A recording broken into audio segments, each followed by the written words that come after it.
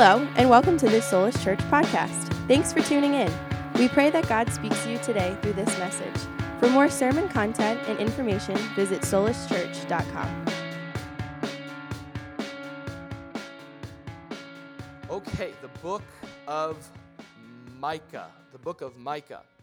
Now, if you're joining us here for the first Sunday, even if this is a reminder, what we're doing here with each of these books, as I said, studying whole books of the Bible, is we're taking some time each week, and we have really two main goals. The first main goal is to understand some context, what's going on with and in and through the book and the prophet Micah. We want to have an understanding of what we have open here. But ultimately, we want to do more than just fill our heads with knowledge. That's not the whole point of knowing God and knowing His Word. We want to open up our lives and hearts for God to speak into our lives, to speak into who we are and where we are right now. Scripture itself affirms its purpose in that in 2 Timothy 3. It says that all Scripture is given by inspiration of God and is profitable for instruction in righteousness, to lead and guide our lives. And all Scripture includes the minor prophets, and it also includes the prophet Micah. And so here's how we start. We start with some context, and then we're going to get to what we're going to call our major message. So just a little roadmap for where we're headed. This is how we've begun each study so far, with what we're calling our prophet profile. So if our prophet had an Instagram, this would be his bio, all right? We creep in here, all right, and we take a look at Micah, and we want to ask these four key questions that help us get a general overview of what we're looking at here. We're asking, what is the title of the book? What's the prophet's territory? Where is their ministry being fulfilled? What's the time frame? Not just numerically, but what's going on, and then what is the task that the prophet has in that context. So let's start with the title. Obviously, you see it there in Micah. If you're in Micah 1, you see it there in verse 1. This is a pretty consistent way that these prophets start. It says, the word of the Lord that came to Micah. Now, this is the order of a prophet's ministry. God's word comes to them in order that it might come through them. That's what a prophet, by the way, was supposed to do. A prophet wasn't someone who was looking on at culture and was like, I have an insight into that. I have a hot take. So I'm going to stand up on my prophet soapbox and preach to it. That's not what a prophet's job was. A prophet was someone that God uniquely appointed and anointed to speak His word to His people. And so a prophet was just like available for God's word to come to him and through him. All right, that's what it was. And they were fully abandoned to that. Like they risked their lives for it. We saw Jonah last week risking a lot to go to the people of Nineveh, for example, who weren't too nice to their enemies. I won't get into the gruesome details of that again. If you're looking to get some more information, you can check out the podcast. But we saw in Jonah, right, the risk that a prophet would run to be fully abandoned to the ministry, the message, and the mission of God's word. And so that's another, we got another one here, Micah. So this guy Micah, the word of the Lord comes to him. Now, what do we know about Micah?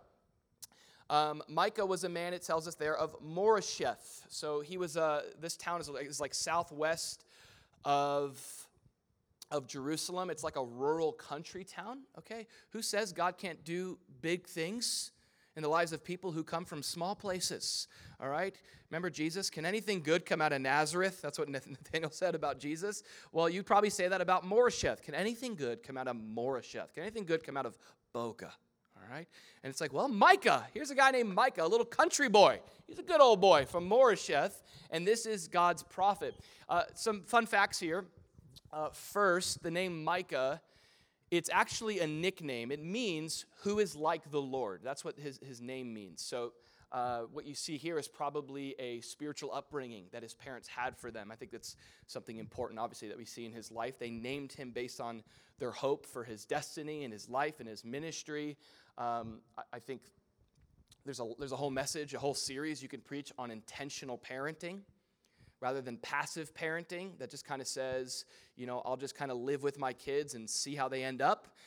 Micah's parents were like, no, we're naming you, bro, all right? Your name is who is like the Lord. We're intentional parents. Intentional parenting is such an important thing. It's interesting how you see in many world religions, there's some kind of parenting, intentional parenting focus of whether it's transitioning boys to manhood or young girls to womanhood.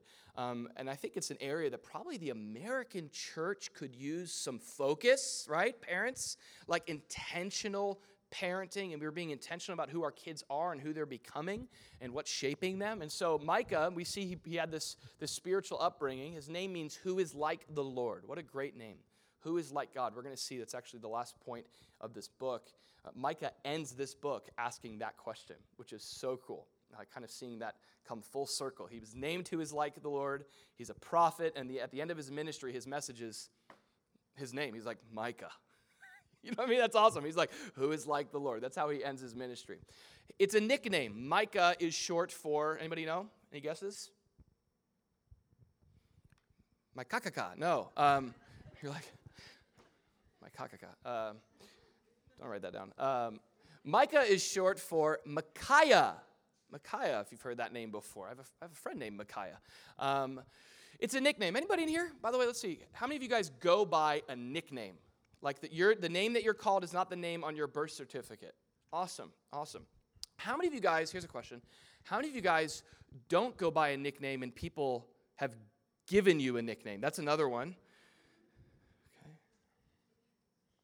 I like how Alex raised his hand in the back and I introduced him as Doniv. That's his last name. Okay, I get that. I get Lundy a lot. That's a tough one, right? It's like, because I don't want to be rude, but I'm not Andy. Never been. That's an Andy, okay?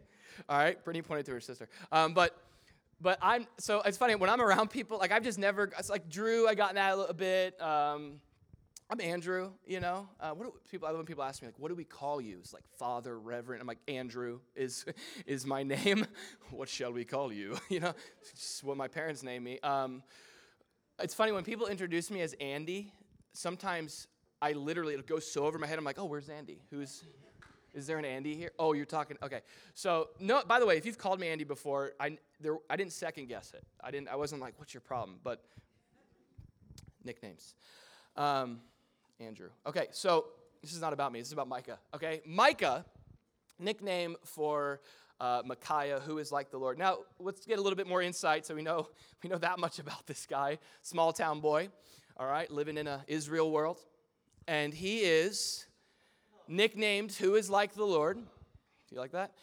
Now, Micah's territory, this is important. I'm going to stop joking. We'll get serious now, okay? Micah's territory is the entire nation of Israel. The entire nation of Israel. Notice there in verse 1, it's the word of the Lord that came to Micah, which he saw at the end of verse 1 there. Look at your Bibles. Concerning Samaria and Jerusalem. Samaria and Jerusalem.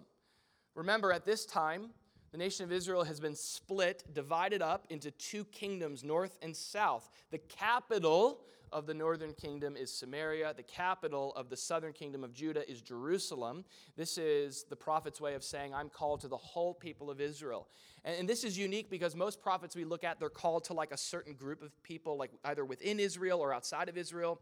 But Micah, in the book of Isaiah, who, by the way, Isaiah was one of the contemporaries of Micah. Isaiah and Hosea and Amos were the three contemporaries of Micah. And Isaiah says about Micah that he spoke to all of Israel.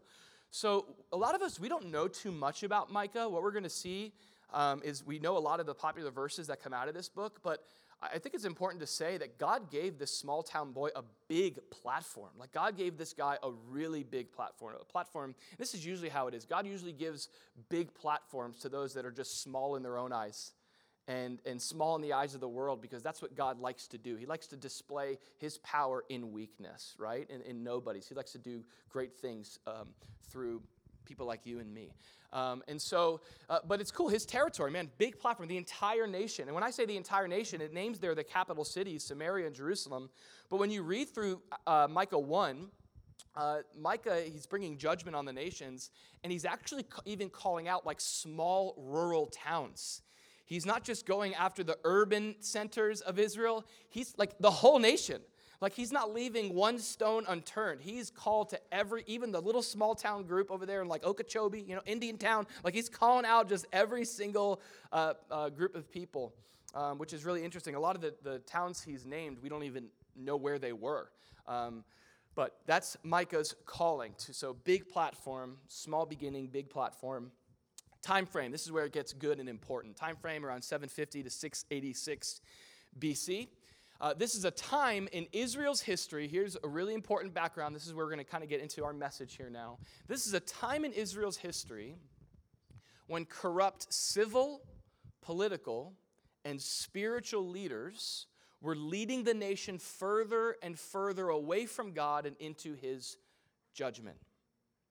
This is what's going on in the nation of Israel. A time when civil leaders, judges, those that were there to bring righteousness and justice, political leaders, those that were to politically lead and govern the nation, and most importantly, we know Israel was this theocracy, so there's spiritual leaders involved in that as well, who were leading the nation further and further away from God. Let me show you where we see this. You can turn there, but I'm going to put a lot of the references up today. So we see this indictment against these leaders in Micah 3.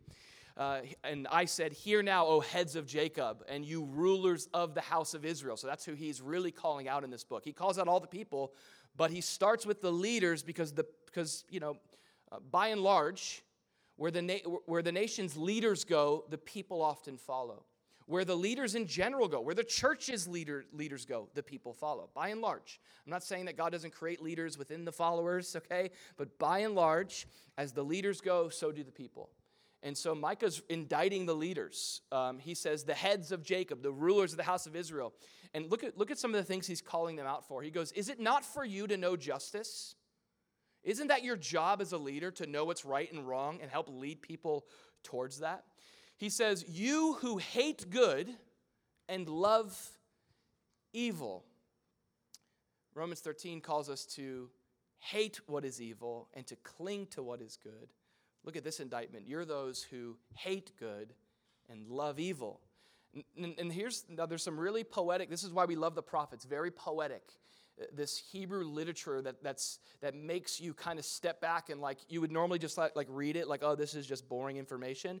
And then there's just like this poetic language, like a good song that gets you like to kind of step back and go, whoa, what's going on here? So the way that Micah begins now to describe these leaders is he starts calling them cannibals. Like the way they're leading, he's like, you're like cannibals in your leadership. The way that you're tearing apart the people you're leading. He says, you strip the skin from my people and the flesh from their bones. You also eat the flesh of my people. You Chick-fil-A their skin from them. That's heavy, all right? Doesn't say Chick-fil-A. It's break their bones, and chop them in pieces like meat for the pot, like flesh in the cauldron. Good morning again. Welcome back to church. Last week was a little rough with the Ninevites. This is the Bible. This is what God's saying to the leaders. This is how seriously God takes the responsibility of a leader. He's like, this is how you're leading. You're cannibalizing my people. You're eating them up. You're taking your power, and instead of using it for good, you're destroying the people. It says this, that these leaders, they will cry out to the Lord. Notice this, but God will not hear them. So judgment's coming upon them, certain judgment. He'll even hide his face from them at that time. This is important for a Jew, because the benediction, the Abrahamic benediction was, may the Lord cause his face to shine upon you.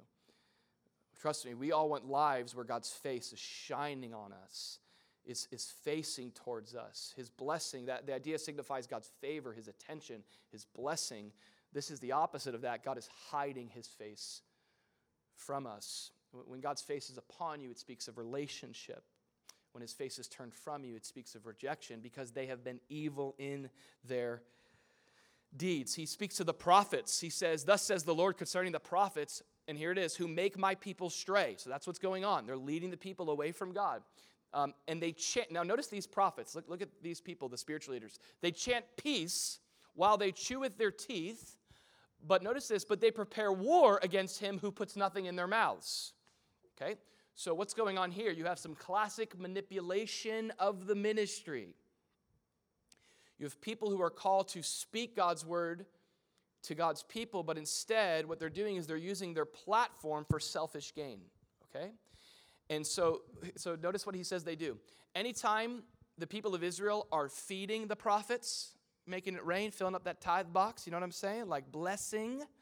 Anytime the blessing is coming into the prophet's life and his mouth is full, They speak peace. Oh, just suddenly, as I got really full from all the food you gave me and money you gave me, God's not going to judge you anymore, right? They're like, okay, good, we got to keep feeding the prophet, all right? But as soon as their mouths are empty, war's coming. So this is just classic manipulation of ministry here. And I just want to give you this picture of what's going on. And so here's what God's indictment and judgment against these prophets are. I think this is really interesting. Therefore, to these prophets, you shall have night without vision. You've heard of night vision, goggles. But this is night without vision, okay? In other words, it's going to be dark, really dark. You shall have darkness without divination, no illumination from God. And this is really tragic in the nation of Israel with all the corruption happening in leadership, both morally, politically, civilly, and spiritually. God says the sun shall go down on the prophets and the days shall be dark for them. The seers will be ashamed, and the diviners abashed. Indeed, they shall all cover their lips, for there is no answer from God. This is what's going on. Now, judgment's coming to these leaders. I want you to see a little bit more, then we'll come back. Now, hear this, you heads of the house of Jacob, you rulers of the house of Israel, who abhor justice and pervert all equity, who build up Zion with bloodshed and Jerusalem with iniquity. Her heads judge for a bribe. Her priests teach for pay. A bad reason to get into the ministry, a bad reason to lead. Again, all selfish gain. Her prophets divine for money, yet they, in futility, they lean on the Lord. And they say, is not the Lord among us? The only thing worse than directly rebelling against the God of the universe is to rebel against him, but think he's on your side at the same time. And be like, isn't God with me? Right? Don't I have God? That's a dangerous place to be self-deceived into the favor of God when you are his opponent, his enemy. Like and man, I see this today still in the church. I see this in a lot of ways. No harm. Look at they're invincible. I'm a prophet, right? No harm could come upon me. But God says, therefore, because of you, Zion shall be plowed like a field, and Jerusalem shall become heaps of ruins, and the mountain of the temple like the barren hills of the forest. So just good times in Israel. Things are rough, okay? And mostly, again, here's the time frame. Here's what's going on. So you kind of I wanted to give us that full picture from the book of Micah. That's God's heart towards Israel at this time. The whole nation is being led astray by corrupt politicians, by corrupt civic leaders, by corrupt spiritual leaders. There's just this mass straying away from God because of the leaders. And that's what's going on. But it's important to point out that the people who were following, this is important, God brings special judgment upon leaders when they lead people away from him. But the people who follow them are not innocent. The people who follow the false teaching, the people who follow the false direction, it's not like God's looking on going, I'm just going to judge the leaders. God is going to judge the whole nation of Israel. And a lot of it goes upon the leaders, but it wasn't just the leaders. Now, they have these false prophets, and Micah tells us in chapter 2, there's a reason why false prophecy is trending in Israel. There's a reason why it's so popular. Because Micah 2:6 says that the people were saying, do not prattle. Don't prattle. So that's what they're saying to the prophets. Do not prattle, you say to those who prophesy. Don't speak. Don't prophesy. This is what was going on in the nation of Israel. This is the breeding ground for being led away from God. This is like the ripe soil for false doctrine. This is the ripe soil for false prophets to just be raised up and to have a greater voice. Here's what you do. You close off your ears to the truth. You say, no, don't speak. I don't want to hear it. I don't want to hear it. So that's what they were doing. Do not prattle, you say to those who prophesy.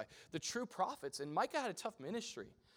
Micah's ministry was at a time where he was speaking what no one wanted to hear, and a time when people were refusing to hear. And so it's important to see that. The judgment that's coming against Israel is not just for the leaders, it's for the people who are propping these leaders up. It reminds me a lot of what Paul says to Timothy about the church in the last days, of which I think we are pretty closely connected to.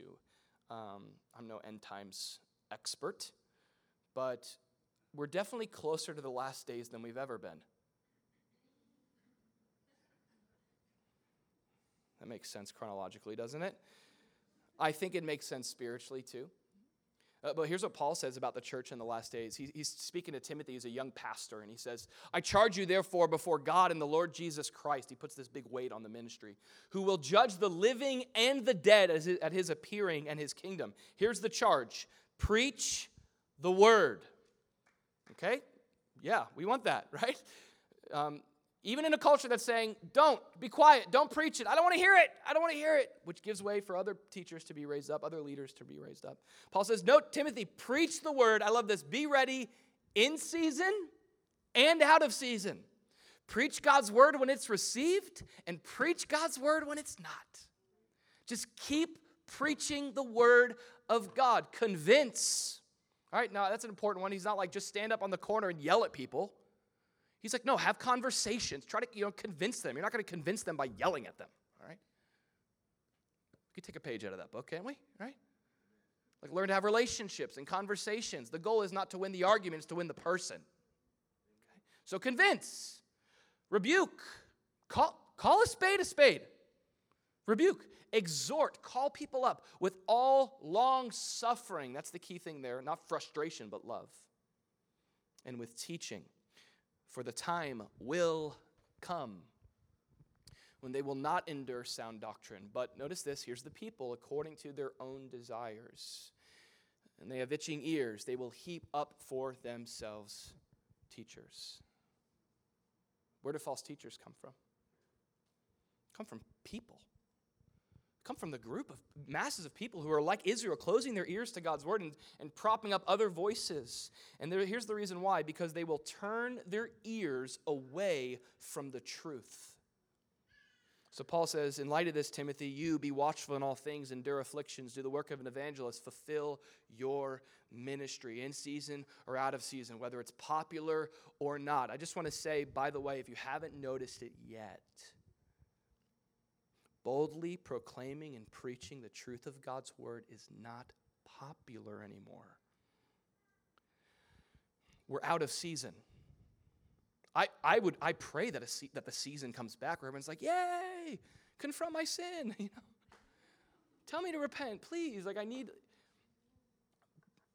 But by and large, we are not moving back towards the spiritual kind of assumptions we had as a nation. We are a part of, in America, in the West, we are part of a post-Christian society, a post-Christian culture that's moving further and further towards an anti-Christian culture. It's out of season. This is what it was like in the time of Israel. So Micah's a relevant guy for us to study, because here's what Micah, in light of all this, okay, what was going on in Israel, what was going on with their leaders, here's what Micah's ministry was. Here was his task: to faithfully, passionately, and boldly proclaim God's word to a people who didn't want to listen. Yeah, people aren't listening, but I want you to still faithfully preach. I want you to passionately preach. Key idea there of passion is compassion. I want you to care. And I want you to do it boldly. I don't want you to water down the message when people start getting offended. Because you don't live to please man. You live to serve God. So boldly, this is what Micah's task was, to boldly preach it to people who didn't want to hear it. So are you still in Micah chapter 1? So in Micah 1, in verse 2, look at the first word. Look at the first word out of the mouth of the prophet Micah in his ministry. Somebody say it when they see it. Micah 1:2. What's the first word? Here. Here. Now, this is Micah's thing, okay? Micah, over and over and over again in his book, he uses the phrase here or the word here now, which kind of reminds me of like a Rasta, what's that? Yeah, kind of like hear me now. But anyway, hear now, okay? Micah is constantly telling the people, open up your ears. This is his ministry. Listen. He's calling the people to open their ears because they've closed their ears. So this is, again, tied to his task. And here is, when we see this idea, Micah's task to preach God's word to people who weren't listening, and also this call for the people to hear God's word, what we see is we see the reason why. The reason why is the major message of the book of Micah, and it's this. The major message of the book of Micah is the vital nature of God's received word. So we're just kind of bringing this all together now. We try to do this every week, kind of go, what's going on here? So we get an idea there. You have people who are being led astray by these false leaders, and they themselves are responsible because they've closed their ears to the prophets. And so they've closed their ears to God's word. And Micah's message to them in task is to preach God's word still and call the people to listen. Call the people to hear. Now, a lot of the book of Micah is judgment. It's kind of actually it's really hard to read through. It's like this complex mixture of judgment and hope.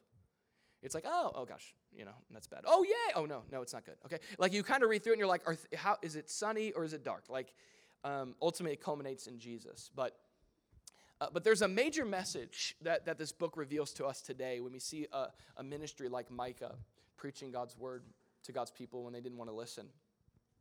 The reason why Micah was called to do this, okay,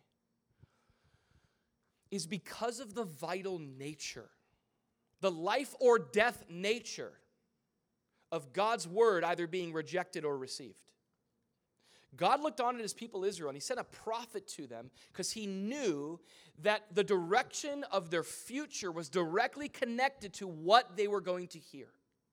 What would they receive? This is why it's so important to preach. Why should we hear? Why should we listen? Why should we receive the truth of God's word? Why should we preach it? Because lives depend on it. That's the idea. It matters for eternity. It matters for a nation. In fact, that's what God says to the people in Micah 2, verse 7. This is an incredible question that God asks Israel. He says, "Is the Spirit of the Lord restricted? Are these his doings?" In other words, is the reason why your life is the way it is and your future is headed towards the way it's headed and judgment is coming the way it is that because God is restricted and he's lost control and he's pushed you away? Are these his doings? Do not my words do good to him who walks uprightly? Here's what God is saying. The reason why your life is headed is where it's headed is directly connected to your relationship with God's word. Not just if you're hearing it, but are you heeding it? Because and this is something that I think we grow in the more and more we walk with the Lord, but it's this confidence that right now, the thing that's restricting God's work in my life is not God, right? It's not you. We could pray like that and kind of be false deceived, like, Lord, where are you? He's like, I'm here. I've always been here. The Lord is not restricted. God has no limits. He's unrestricted. It's amazing. It's amazing. It's a miracle what God can do in and through a life, beyond anything we can ask, dream, or imagine.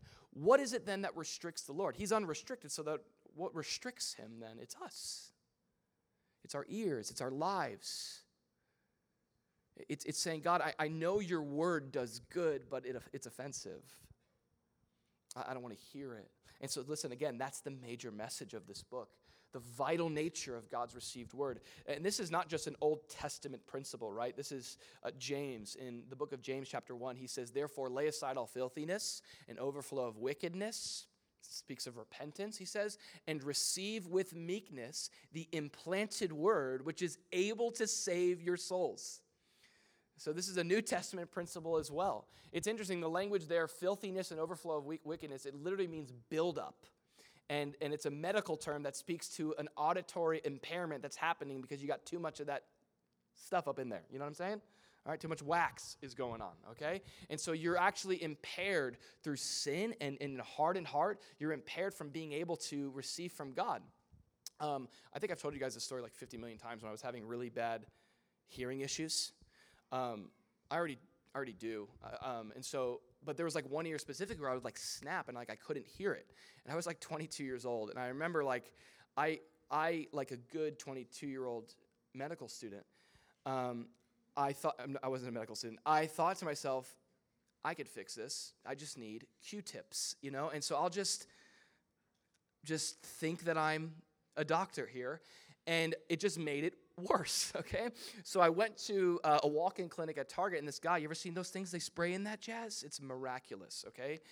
And I couldn't hear anything. He sprayed this thing in my ear. Let's just speak biblically. The filthiness and the overflow was removed, okay? In the name of the Lord.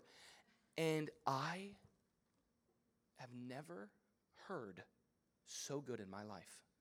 I could hear like other people's thoughts. Like I was like, is there a bug in here? And they're like, no, it's in the other room. I'm like, all right, and this just speaks to like our hearing ability. That's what Micah's all about, right? And it's such a great question to ask. Like right now in your life, are you hearing God? Let's just stop. Are you hearing from him? There's a lot to be said about positioning yourself to listen, but are you hearing him? What's he saying to you? What does he want to say to you? Over your life, what has he said to you? And right now, with all you know about what he said, hearing isn't, I know what he said. Hearing is, I'm heeding it. I'm receiving it. It's vital because it's going to change me. It's going to save me. A relationship with God's word, understanding the power that it has in my life, man. And so again, all throughout this book, you have Micah calling people, man, in light of this, just hear, listen. Hear and receive God's word like your life depends on it. And again, to hear means to heed as true. Okay, it's like me right now saying, hey, there's a fire. Okay, now you should probably believe me because I have the microphone, so hopefully you would leave if there was. But it's one thing to go, oh, I heard him. There's a fire in here. I know that. Fireology, okay? I got that info. I know the reference. It's another thing to heed that as true. To go, okay, I gotta take cover. I gotta respond. That's what God is calling his people to do, calling them to hear. And again, this idea of hearing, Jesus, oftentimes when Jesus would preach, he would use this call. He would say hard things. He would say heavy things. And he would say things like, he who has ears to hear, let him hear. All right? Now, he who has ears, okay, I got ears, okay. But do you have ears to hear? Do you have ears to receive what God has to say? And this is also said to the churches of Revelation. Revelation 2:29, he who has an ear to hear, notice this, let him hear what the Spirit says to the churches. You get the idea, right? God speaks, and we are blessed when we listen. It's vital to receive the implantation of God's word. His implanted word is what James says. Now, when you look at Micah, I want you to go ahead and jot this down. What you look at Micah is you see three specific things that he wants them to hear. He wants God's people to have ears to hear what God first says about sin and salvation. This is the story of Micah. And so I'd recommend, too, that you read through Micah this week. It's a great, you could spread it out over the next 5 days, 7 chapters. You can do 1 and 2, and it spreads out nicely. And I'd recommend you to read through this book.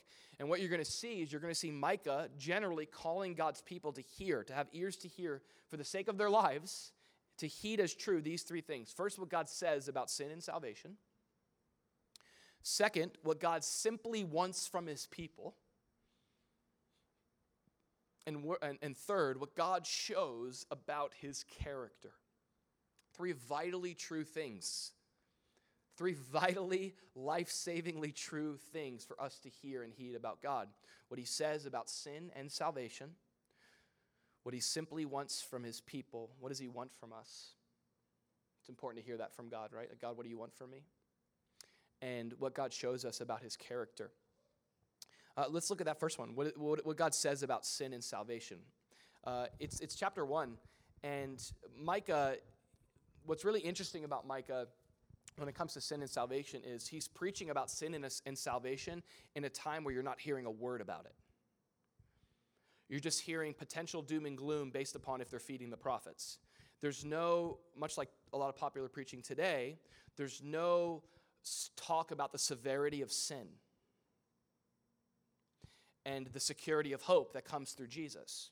Now, I'm not saying that our job as Christians is to go around barking at people in sin. Do you know what I'm saying?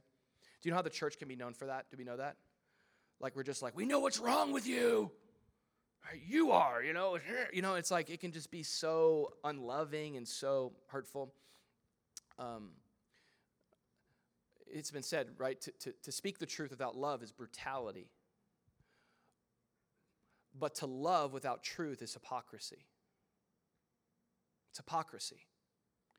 Like if someone comes up to you and they got that thing up in their teeth, hey, and you're like, you ate salad. Hi.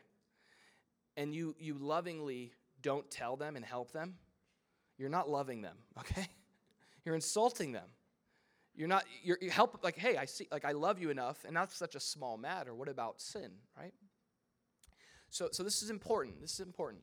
We're not out here to judge and bark at people for their sin, but our message of salvation is only hope because sin is so severe.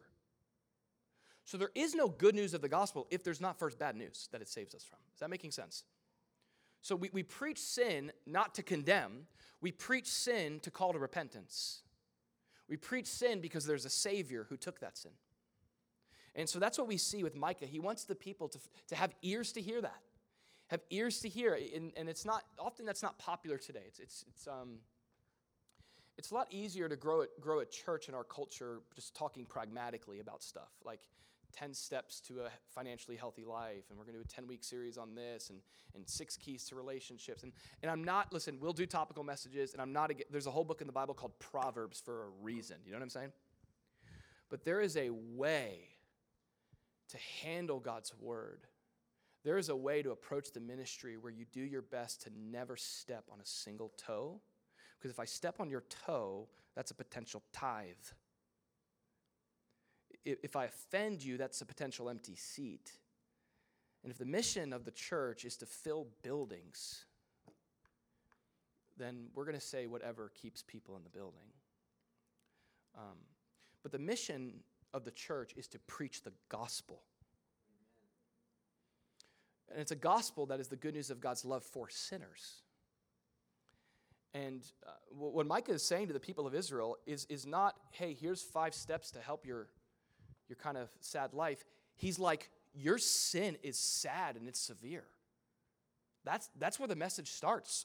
All have sinned. So look what he says. You have Micah 1. Hear all you peoples, listen all the earth, all that's in it. So I love that he's speaking to Israel, but he's like, because everybody's a sinner, everybody else listen up too. Notice this imagery of God's judgment coming on them for their sin. Like sin's a big deal. He says, let the Lord be a witness against you. Like that's not a great courtroom situation. I'm going to call to the stand God. And there you are as the, what are you called? Defendant. Good thing I didn't say prosecutor. Wasn't going to say that. So God's coming as a witness, and the Lord from his holy temple. Look at verse 3. For behold, the Lord, notice this language. Micah speaking to his people. For behold, the Lord is coming out of his place. He will come down. So it's like God's coming. And this is not like an exciting, like, oh, the Lord's coming. Come quickly, Lord Jesus. This is like, you don't want this coming. He will come down. He'll tread on the high places of the earth. Look at this. The mountains will melt under him. The valleys will split like wax before the fire, like waters poured down a steep place. All this for the transgression of Jacob and for the sins of the house of Israel. What is the transgression of Jacob? Now, the people would say, it's our leaders. He goes, no, it's Samaria. It's you guys.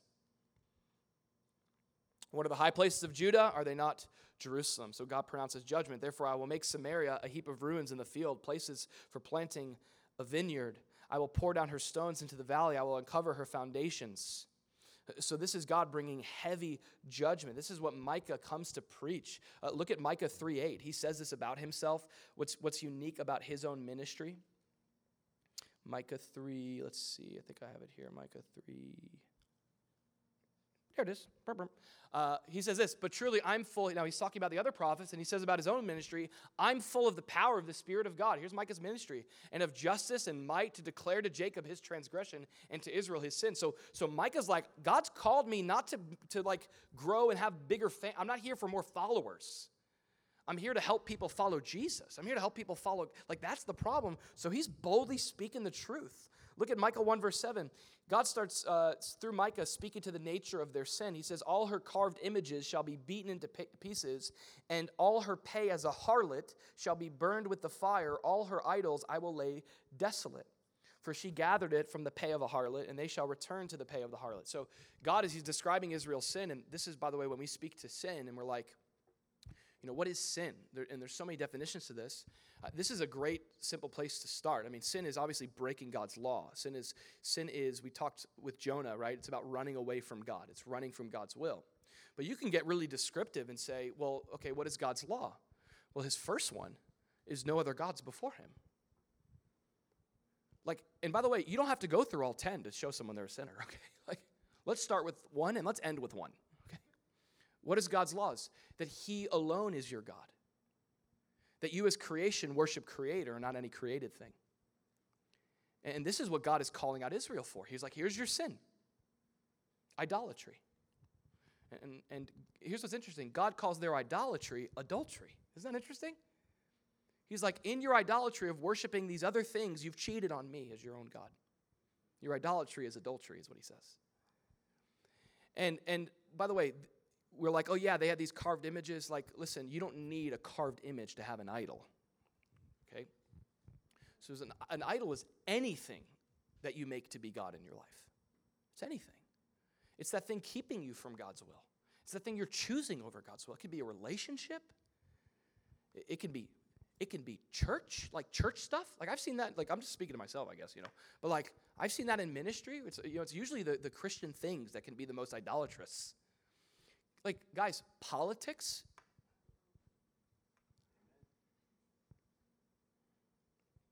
Just say that. Okay.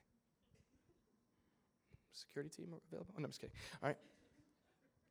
Sincerely, John Calvin said that the human heart is an idol factory. And just so easy. Now, that's the sin. That's what we call people. Listen, you were created for God, and you're worshiping the wrong thing. That's the sin.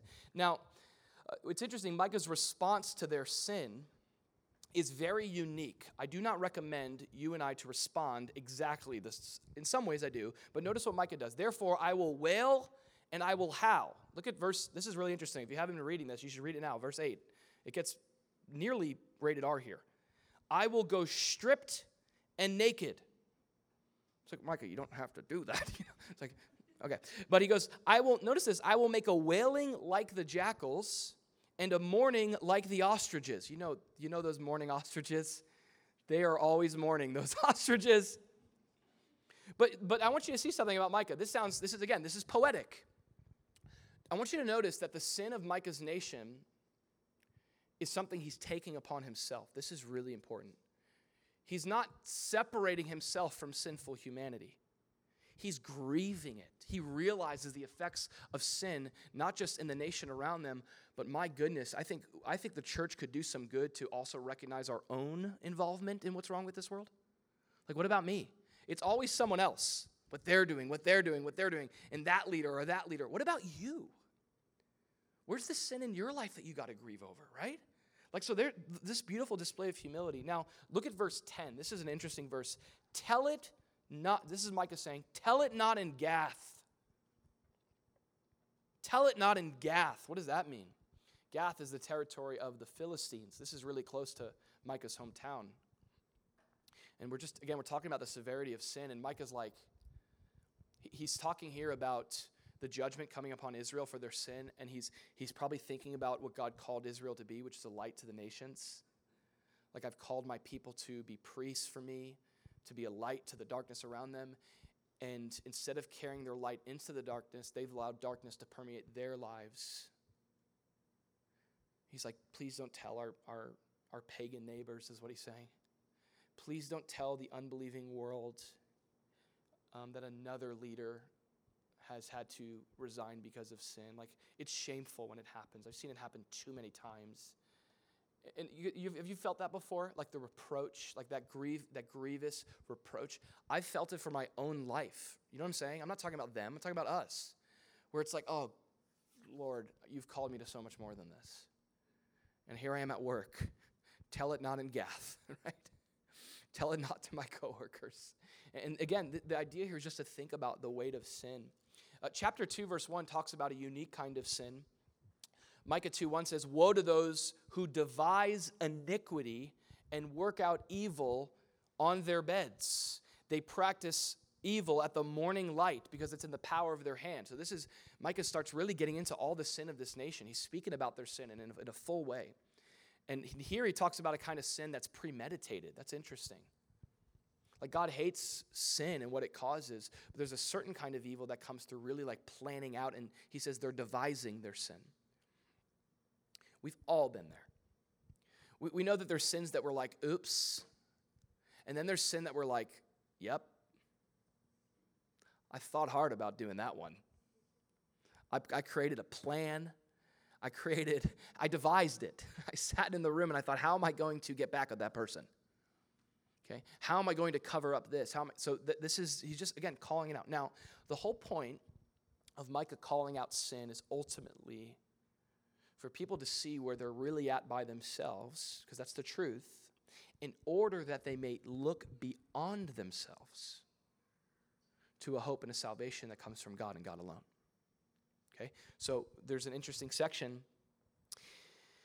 in chapter 4 where Micah starts now speaking, hopefully. It actually even begins in chapter 2 in verse 12. He speaks about, remember this mixture of hope and judgment and hope and judgment? Well, the judgment is because of their sin. But then he starts speaking of hope. He says, "I will surely assemble all of you, Jacob." Now it's getting good, getting happier, okay? "I will gather the remnant of Israel. I'll put them together like sheep of the fold, like a flock in the midst of their pasture, and they shall make a loud noise." I just hear a bunch of sheep making loud noises there, but because of so many people. So this is now where God starts saying, okay, here's the indictment. For all have sinned and fall short of the glory of God. For every single one of us haven't gotten past obeying the first commandment. We've all created idols in our own ways. We've all in our own ways have premeditated our sinful choices. We've all, in some way, as humanity, we have borne the shame of our sin and our mistakes. Where does that lead us? It leads us to look to God. It leads us to stop looking within and go, okay, now how do I fix this? You can't. That's not the hope of the gospel. It's how you fix it. That's not the plan of salvation. Notice, I didn't even really mean to put it like aesthetically all on the same side, but notice God saying, I will. God's saying, I'm going to save you. I'm going to be the one to do it. He goes on to continue to stress this point. He says, "In that day, says the Lord, I will assemble the lame. I will gather the outcast whom I have afflicted. Judgment is coming, but I'm going to save you. I will gather. I will make the lame a remnant and the outcast a strong nation." God is speaking to his people, and he's saying, this is the truth of where you're at, but look what I am going to do. Have an ear to hear what God says about sin and salvation. We need to have an ear to hear about the truth of sin. Okay? We need a church that is going to continue to preach sin and repentance. For we have no other gospel if there is no sin, and there's not a need to turn and repudiate that sin. But also have an ear to hear about the hope of salvation. Like some of us, your problem is you're too mindful of your sin. You're more mindful of your sin than you are your Savior. And so all you're ever looking at is the shame and the regret and the guilt. And by doing that, you're taking glory away from the cross. Don't do that. Boast in the cross. It's humble to say Jesus paid it all for me. It's a humble thing to say God saved me. That's a humble thing. It's not a boasting thing, because you're saying you can't do it. He's the one that has to do it. So have an ear, not just to hear about the truth of sin, have an ear to hear about the hope of your salvation. Like, by the way, that's what we're ultimately here to do. We're not here to beat each other over the head because we're not changing enough. You're not changing. You're not being better. You're not doing more. No. Our message, it centers on who Jesus is and what Jesus has done, okay? So have an ear to hear about that. And then this is probably the most famous part of Micah is where he talks about having an ear to hear what God simply wants from his people. So it's like, okay, God, I see my sin. I see your salvation. But what a great question for the people of God to ask. Okay, but what do you want from me? What do you want from me, God? And that's Micah 6, where there's this famous dialogue between God and his people. And the people are saying this in Micah 6, verse 6. The people say, with what shall I come before God and bow myself before him? Shall I come before him with burnt offerings, with calves a year old? Will the Lord be pleased with thousands of rams, 10,000 rivers of oil? Shall I give my firstborn for my transgressions, the fruit of my body for the sin of my soul? So the people are coming and they're going, okay, I'm a sinner. God's a savior. What does God want from me? What a great question. God, what do you want for my life? What pleases you? How should I come before you? And the important thing about hearing God with this is a lot of times the reason why we don't hear what God wants from us, and instead of it being simple and it's complex, is because we assume. We assume we know what God wants from us. Mostly because of what we caught through religion. Do you know what I'm saying? I've been raised in church my whole life. Of course, no, that's probably why you don't know what God wants from you, okay? That's not why you're going to really know what he wants. And we can complexify. God, what do you want from me? I got to be a better person. I got to come to church more. And that's kind of what the people are saying. I got to bring my sacrifice to the Lord. As if God is somehow ultimately pleased when we accomplish these, tasks of reluctant sacrifice. Like, okay, I read my Bible. Okay, God, I won't do that. Okay, and it's like, that's how they're coming to God. God, what do I need to do? And they're kind of thinking about it in this performative way. Like, how can I make God happy with me? And that sort of mindset, which is a religious mindset, which is without the cross, which has you trying to earn your relationship with God rather than living from it, it'll cause you to eventually burn out and give up because you just don't have within you the ability to, nobody does, to perfectly. So God's like, listen, that's not what I'm looking for. I'm not looking, listen, with my people, with my nation, and so I love this. He gives just a heartfelt cry to his people. Here's my heart. It's simple. Here's what I want from my people. He says in verse 8, I have shown you, O man, what is good. Here's what I want. Here's what the Lord requires of you. Not reluctant sacrifice. But he says, but to do justly, love mercy, and just walk humbly with your God. Now, we can see these as responsibilities. But earlier in chapter 6, Micah's saying, you do this because God has saved you.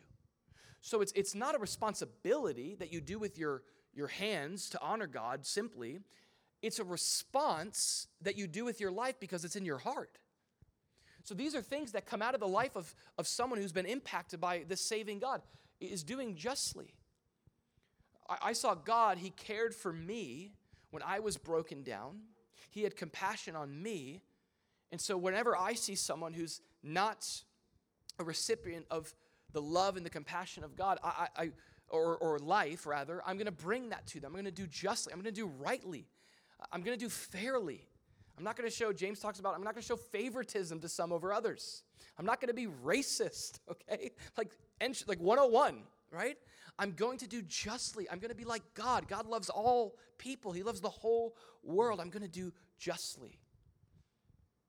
I'm going to love mercy. I'm going to love mercy because I have received mercy, because my hope is in the mercy of God. And I'm going to love that mercy enough to show it to others. I'm going to walk humbly with God. I'm not going to depend on myself. I'm not going to look to my performance. I'm going to depend on him and who he is. I'm going to walk humbly with my God. Ears to hear what God simply wants from his people. Then I'll invite the band up. We're going to transition here to communion. For this last one is ears to hear what God shows about his character, okay? So we have ears to hear the truth, the hard truth, but the loving truth about sin and salvation. We got to have open ears to that. We have ears to hear what God requires of us, not coming to him assuming something, but just seeing the simple requirements that God has for his people to do justly, to love mercy, to walk humbly with God. And then lastly is ears to hear what God is like, what God shows about his character. When you follow the narrative of Micah, you find the people of God heeding the words of the prophet, which is awesome. Now, eventually, it would fade away. It was kind of a momentary heeding as they would once again be led away back into their sin. But what you do see in Micah 6 and 7 is their repentance for this moment at least. Them saying, God, we're going to come back to you. And what's most fascinating about the way that Micah ends this book, in light of all that he's already said, in light of all that he's called the people to hear, is he ends with giving God's people a confidence in who God will always be, based on the character that he always shows to those that come to him and call out to him. The book ends in Micah 7. I would love for you to look at it as we close. Micah 7, the book ends here. Who is a God like you? Okay, so that's Micah's name. Who is like the Lord? Micah ends with, who's God like you? Notice this, pardoning iniquity and passing over the transgression of the remnant of his heritage. He does not retain his anger forever. I love this, because he delights in mercy. Isn't that interesting? God doesn't show us mercy out of reluctant compulsion. He delights in being merciful to us as we come to him as we are. He will again and again and again, it says in verse 19, have compassion on us. He will subdue our iniquities. I love that. That word subdue means trample on. He'll step all over our sin in his love. You will cast all our sins into the depths of the sea. You will give truth to Jacob and mercy to Abraham, which you've sworn to our fathers from days of old. In other words, God, this is who you've always promised to be.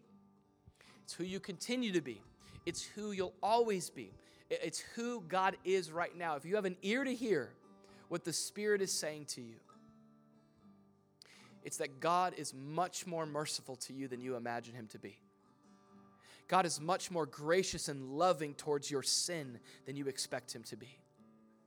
He takes your sin and he throws him to the deepest depth of the ocean.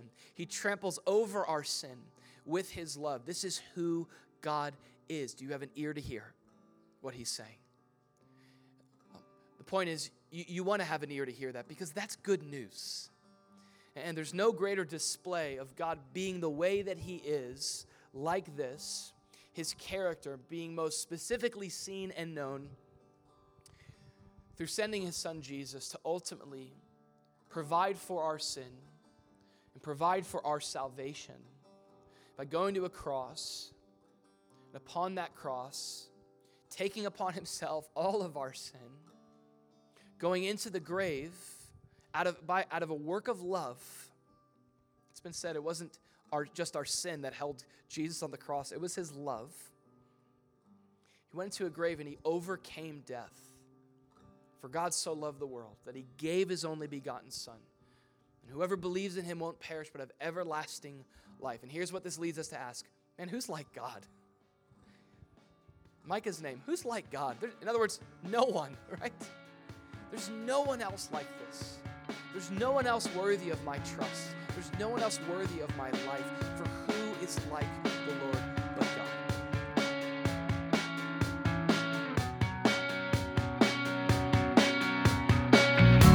Thanks again for tuning in. We pray that you were blessed by today's message. If you'd like to visit us in person, we gather at Don Estridge High Tech Middle School in Boca Raton, Florida, every Sunday morning at 10 a.m. For more sermon content and information, you can check out solaschurch.com.